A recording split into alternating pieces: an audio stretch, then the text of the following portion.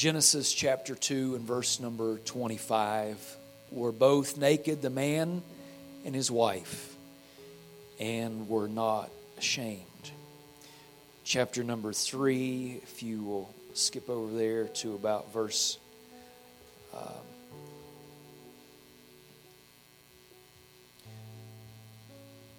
number 6. And when the woman saw the tree, that it was good for food. Now there's a Thanksgiving message, isn't it? Saw the tree, that it was good for food, that it was pleasant to the eyes, and a tree to be desired to make one wise. She took of the fruit thereof and did eat, and gave also to her husband that was with her, and he did eat. And the eyes of them both were opened, and they knew that they were naked, and they sewed fig leaves together and made themselves aprons. And they heard the voice of the Lord God walking in the garden in the cool of the day. And Adam and his wife hid themselves from the presence of the Lord God amongst the trees of the garden. And the Lord God called unto Adam and said unto him, Where art thou? And he said, I heard thy voice in the garden, and I was afraid because I was naked, and I hid myself. And he said, Who told thee that thou wast naked? Hast thou eaten of the tree whereof I commanded thee that thou shouldest not eat? The man said, the woman, who, this is one of my favorite portions of all of Scripture. The man said, it was the woman. Come on, some husbands here. It was, he got that accusational finger out really, really quick, Brother Jamie.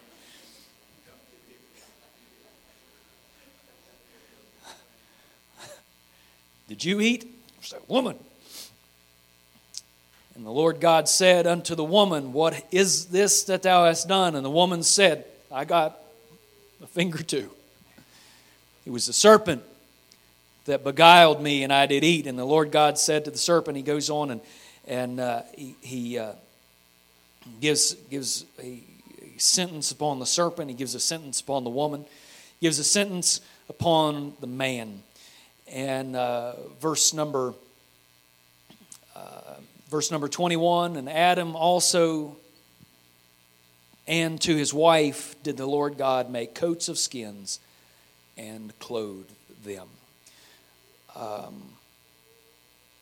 want to talk to you this morning for just a few minutes on what to do with guilt.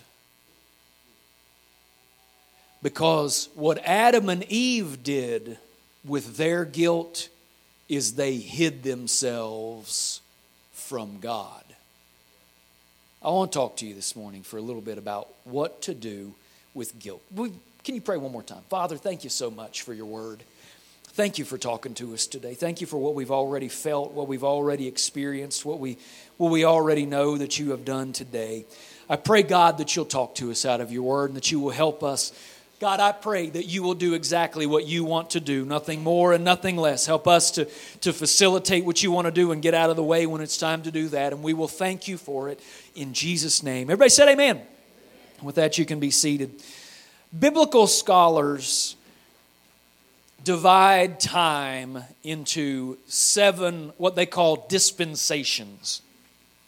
Now, I don't know. I guess I study the Bible a lot. I'm not sure if that makes me a scholar. I'm kind of hesitant to call myself a scholar, but I do love the Word of God because there's power in that Word. And there's so much good stuff. I have just absolutely fallen in love with studying the Word, Brother Pat. I've come to a conclusion, and in Psalm chapter 1, verse number 1, it says, Blessed is the man that walketh not in the counsel of the ungodly, nor sitteth in the seat of the scornful, nor stands in the way of sinners. I know I misquoted that, but I'm pretty close. He says, But his delight is in the law of the Lord, and in his law does he meditate day and night. And he says this is what a blessed result is. This is the result of of not standing in the way of sinners or sitting in the seat of the scornful, not taking the counsel of the ungodly, and studying and meditating and loving the Word of God. He said, this man will be blessed. He'll be like a tree that's planted by the rivers of water. His leaf shall not wither, and his fruit shall he bear in due season. I want to be a tree that's planted near a river. Because I understand, Brother John, that when in the middle of a drought, there's still water in the river. And so if we're planted by the river, we still have a source, and that source is the Word of God. He said the ungodly are not so, but they're like the chaff that's driven, and I don't know all about the ungodly. I'm not going to quote the rest of it about the ungodly. But I think there's a gap in there somewhere between he that meditates in the law of the Lord day and night and the ungodly. And I'm afraid that most of us fall in between there.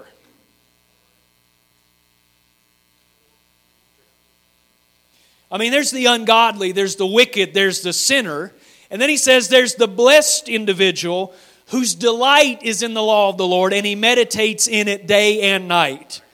If we want to be blessed people, we can't be in the middle. We need to be meditating in the Word of God day and night and delighting in the law of the Lord. Man, I pray that God will give us, and I'm already looking toward 2023, but I pray that God will give us a greater hunger, a greater desire, a greater thirst for the Word of God. Because in the end times, there's going to be desert places, there's going to be droughts, there's going to be famines, and the only thing that's going to keep us is the Word of God.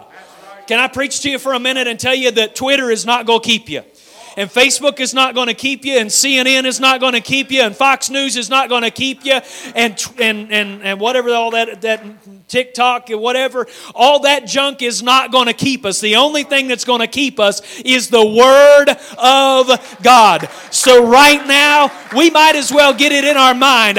I need to learn to fall in love again with the Word of God. Because there's going to be a day when the world is on fire, the Word is going to stand.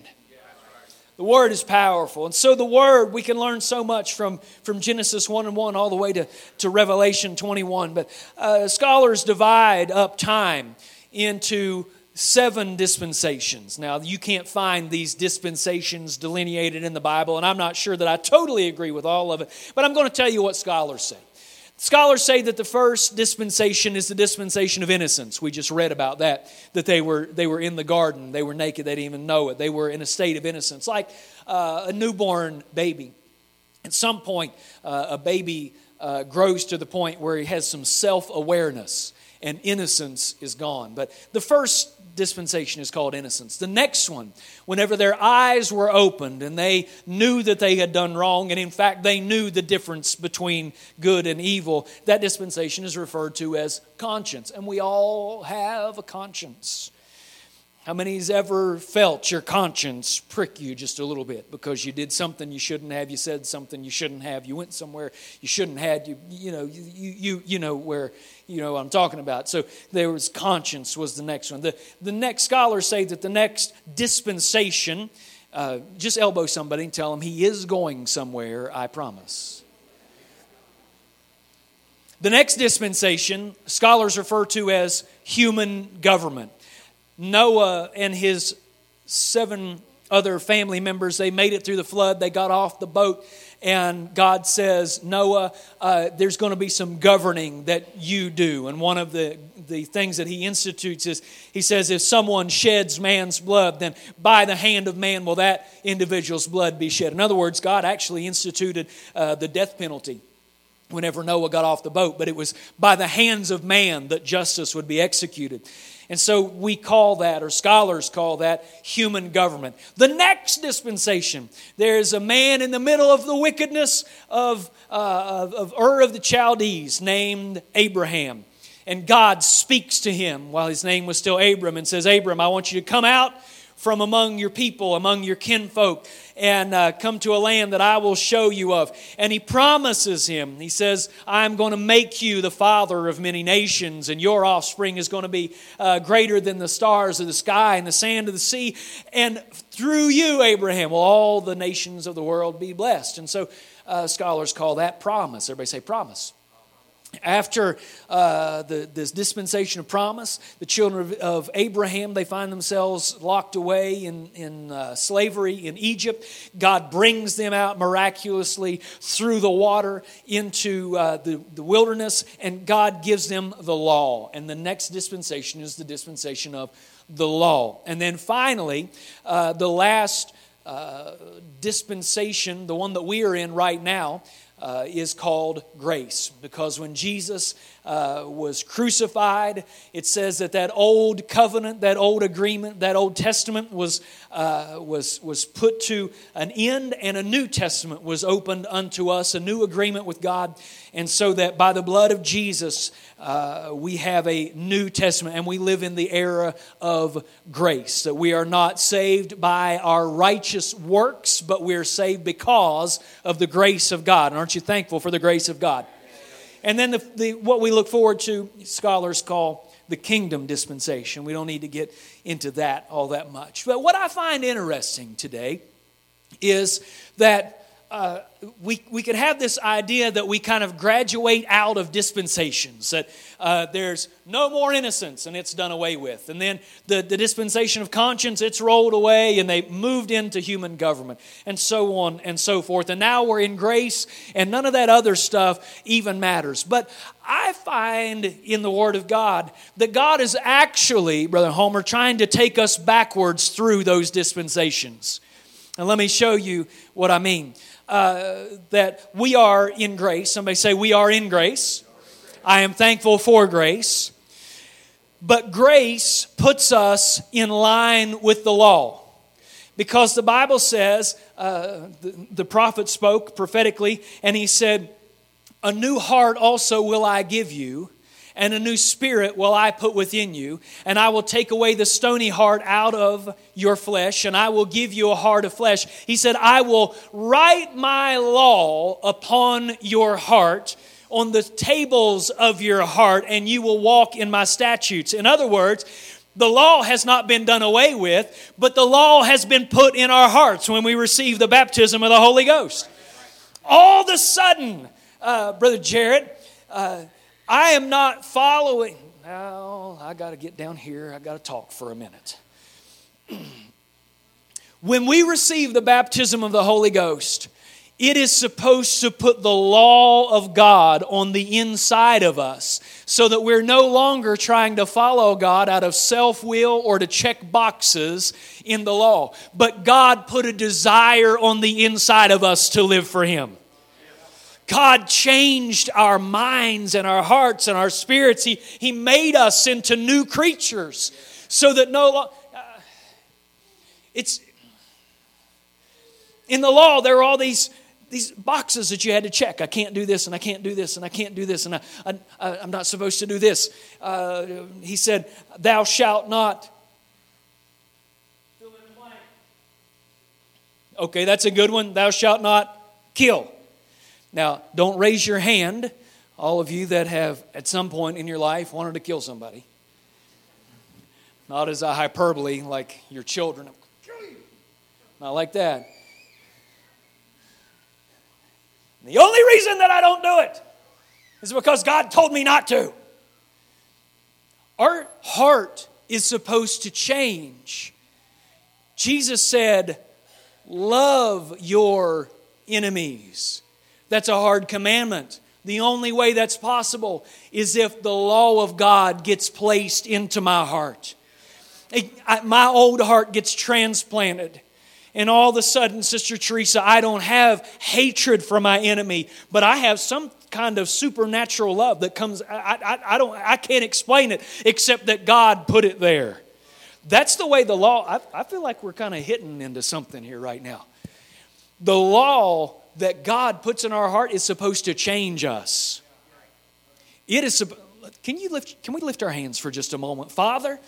I want to give you access, and I want to give you permission right now to do heart surgery on me. If I have held on to attitudes, if I've held on to desires that are not according to your law, I'm asking you, God, I'm giving you permission to write over those, erase that junk, and let your Spirit have free course in my life.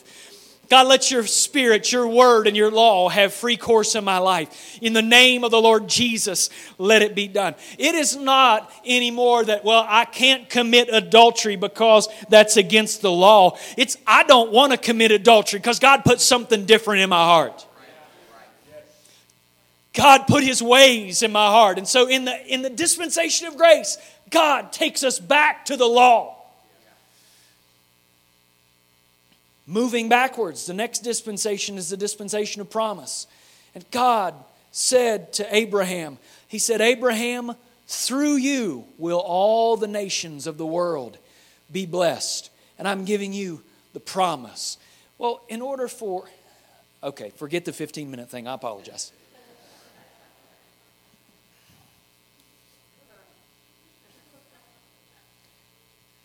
It's only 11:55. What's time to God? God gave Abraham this promise. He said, you come out of Ur of the Chaldees, and I am going to make you the father of many nations.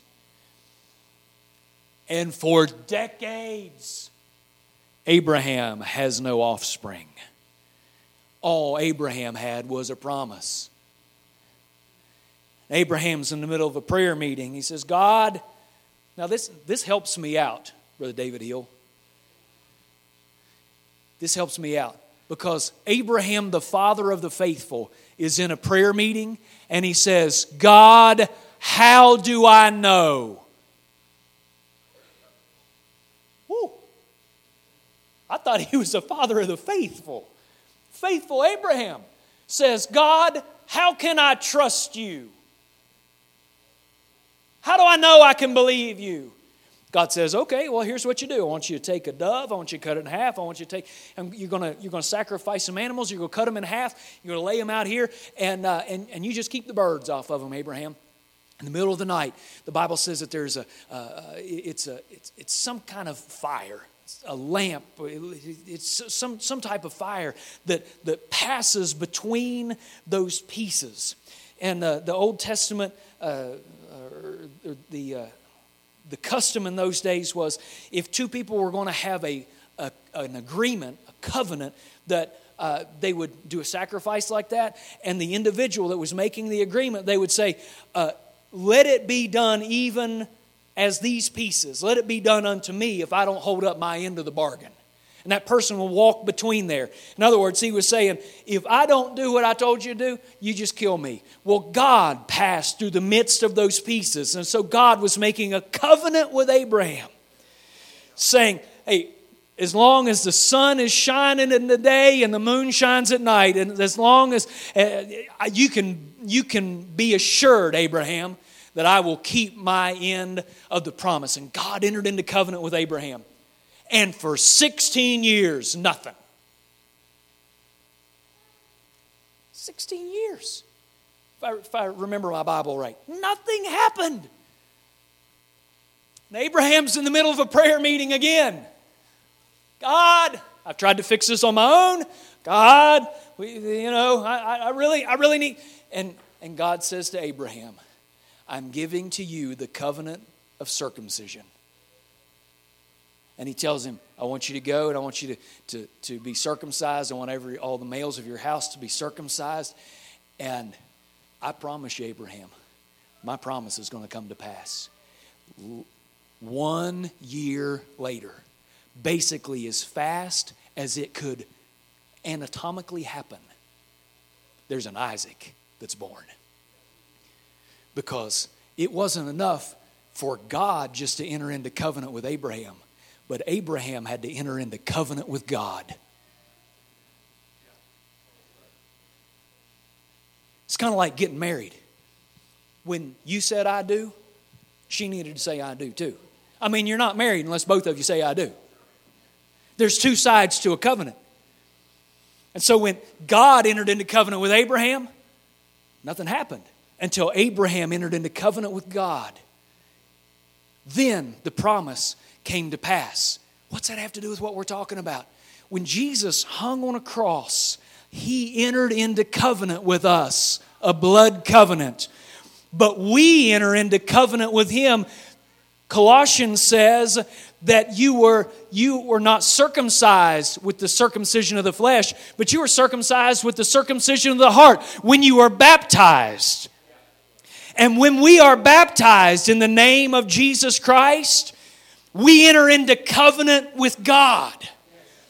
Whew. Please don't think that you can just be a worshiper, that you can repent and be part of the covenant of God and be part of the kingdom of God. The Bible says, except a man is born of the water and of the Spirit, he cannot enter into the kingdom of God. There's something significant that happens whenever we go under that water in the name of the Lord Jesus Christ. There's blood that's applied. There's covenant that we enter into. And all the promises of faithful Abraham, we become part of the promise. Man, I forgot. I left out a really important part. In Hebrews it says something about when God could swear by no greater, He took an oath that He swore by Himself because there was no greater. That was talking about whenever Abraham laid those pieces out, God swore by Himself. So help me. Some of y'all get that later. It was whenever those agreements were made, they were always done in the name of the greater party. Now, it's kind of like marriage, not saying that men are greater than women, but there is a name change involved. And marriage is done in a name. That preacher stands up and says, I would like to publicly and for the first time present to you Mr. and Mrs. Jamie Jarrett. I saw you looking at people back there. Say the name's important. The name is important. The name is important in a covenant. And whenever I get in that water, I'm not going in my name. Paul said, I didn't baptize you in my name. But there is a name that is greater than every other name. And we're going to enter into covenant with the greater name. That name is Jesus. I don't want titles. I don't want Mr. I don't want son. I don't want father. I need the name that is above every name. And that name is Jesus. That name puts us into covenant with God. Takes us back to the blood that is on the cross. Takes us to His sacrifice. It's that name. It helps us. It causes us to enter into the promise. And I really am going to hurry, I promise.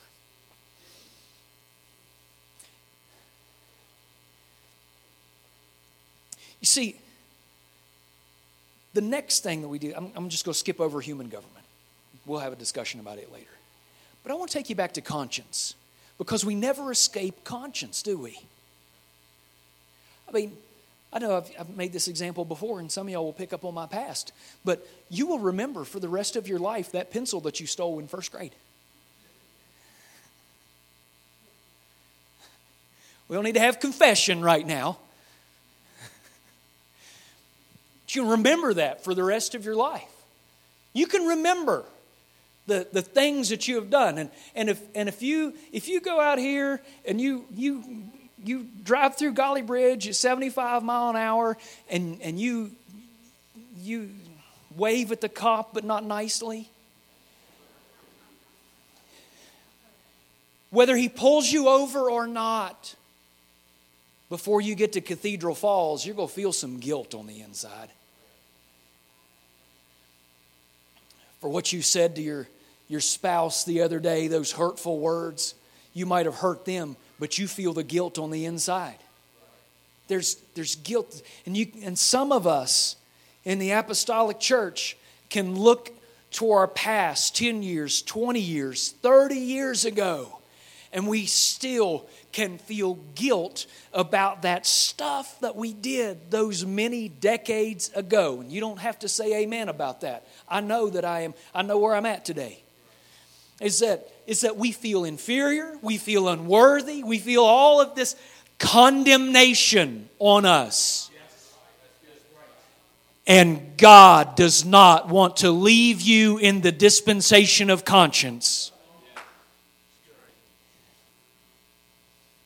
Hebrews 10:1, for the law, having a shadow of good things to come and not the very image of those things, can never with those sacrifices offered year by year continually make the comers thereunto perfect.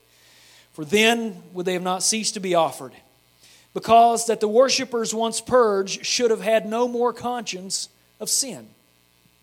Every year in that Old Testament temple or tabernacle, they would bring a sacrifice to the Lord. And it says that every year there was a remembrance of sins. It said if it could have purged, if it could have cleansed the conscience, then they wouldn't have had to come back every year.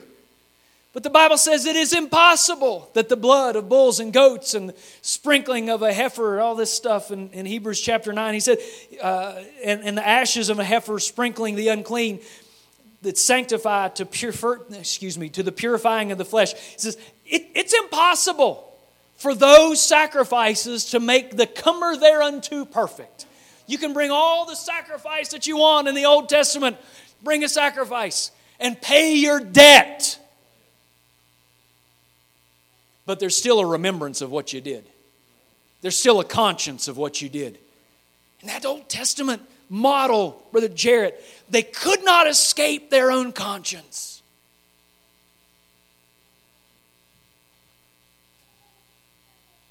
You know, if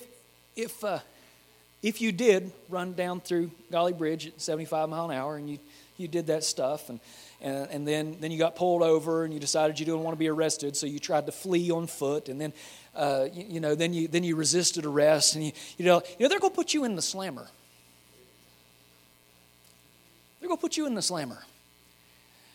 And you will serve your time and pay your debt to society.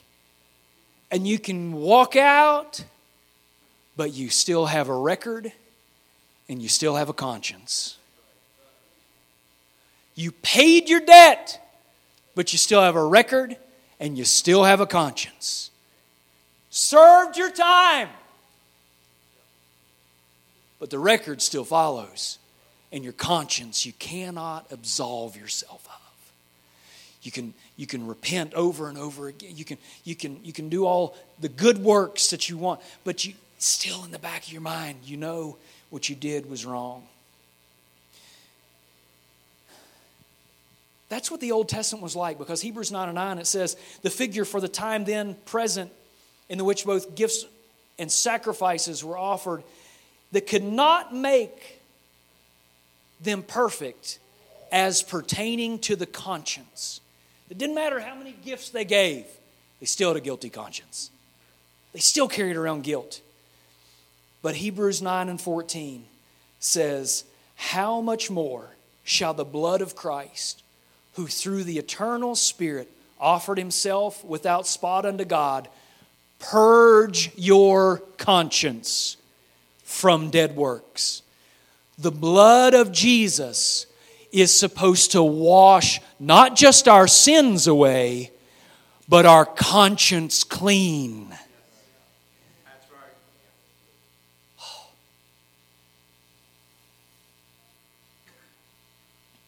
I don't know about any of you folks. I got baptized. I was 21 years old. I got the Holy Ghost just a few days before my 22nd birthday. I wasn't perfect. All the perfect people, raise your hand, please.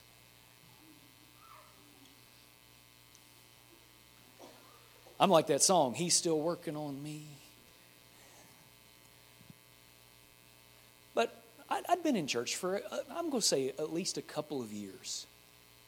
And a man came to me and said, I need to talk to you about something. And he started talking to me about something that I had done years before. This hurt me, and this, and I'm like, he said, you did this, and he's like, yeah, I did. Like, what do you want me to do? Am I supposed to feel bad about what I did that's now under the blood? I felt sorry for him because he's hanging on to something that God's not even hanging on to anymore. I feel the Holy Ghost right now. God wants to purge our conscience of dead works. He wants to cleanse us. What's He want to do? He wants to take us beyond conscience back into the garden when they were innocent. Romans 5:19, we read about one man's disobedience, that by many men were made sinners. So by the obedience of one shall many be made righteous. The word righteous means rendered innocent.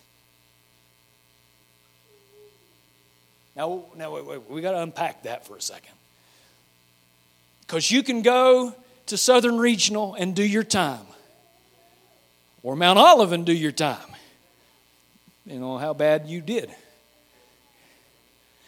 And you can pay your debt and get out.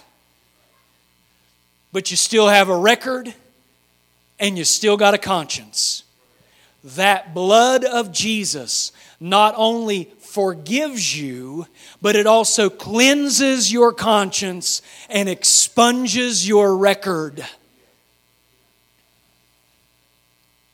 And I was listening to this preacher. He had spent some time in jail. I'll give you his name if you want to go listen to him. His name's George Hurt. But he spent some significant time in jail. And after he got out, he's been a good boy since he got out. He was a felon, got out. And he said, the state of Indiana has expunged my record. He said, I can run for president if I want to. He said, anybody can be president now, apparently. I can run for president if I want to. I can run for sheriff if I want to. Because I don't have any record at all. My past bad deeds, there's no record of them. They don't exist anymore. I don't have to regret it, and it's not going to follow me ever again. That's what is supposed to happen in that water. Is those bad deeds are purged. They're gone. They're now not even part of our life. Behold, all things are made new. God wants us to walk in the newness of life without regret and without guilt. Because when God came walking for them, you can stand. It's been almost 15 minutes. Y'all can stand. Almost can go either way.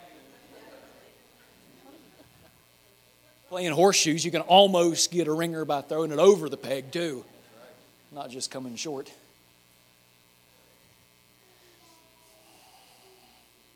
Let's lift our hands. Father, you're wonderful. Father, you're altogether lovely.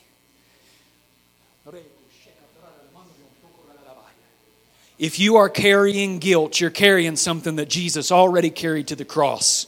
You weren't designed to carry it. You're not strong enough to carry it. You're not supposed to carry it. If you're carrying it today, I am begging you to come to the front of this church and leave it at an altar.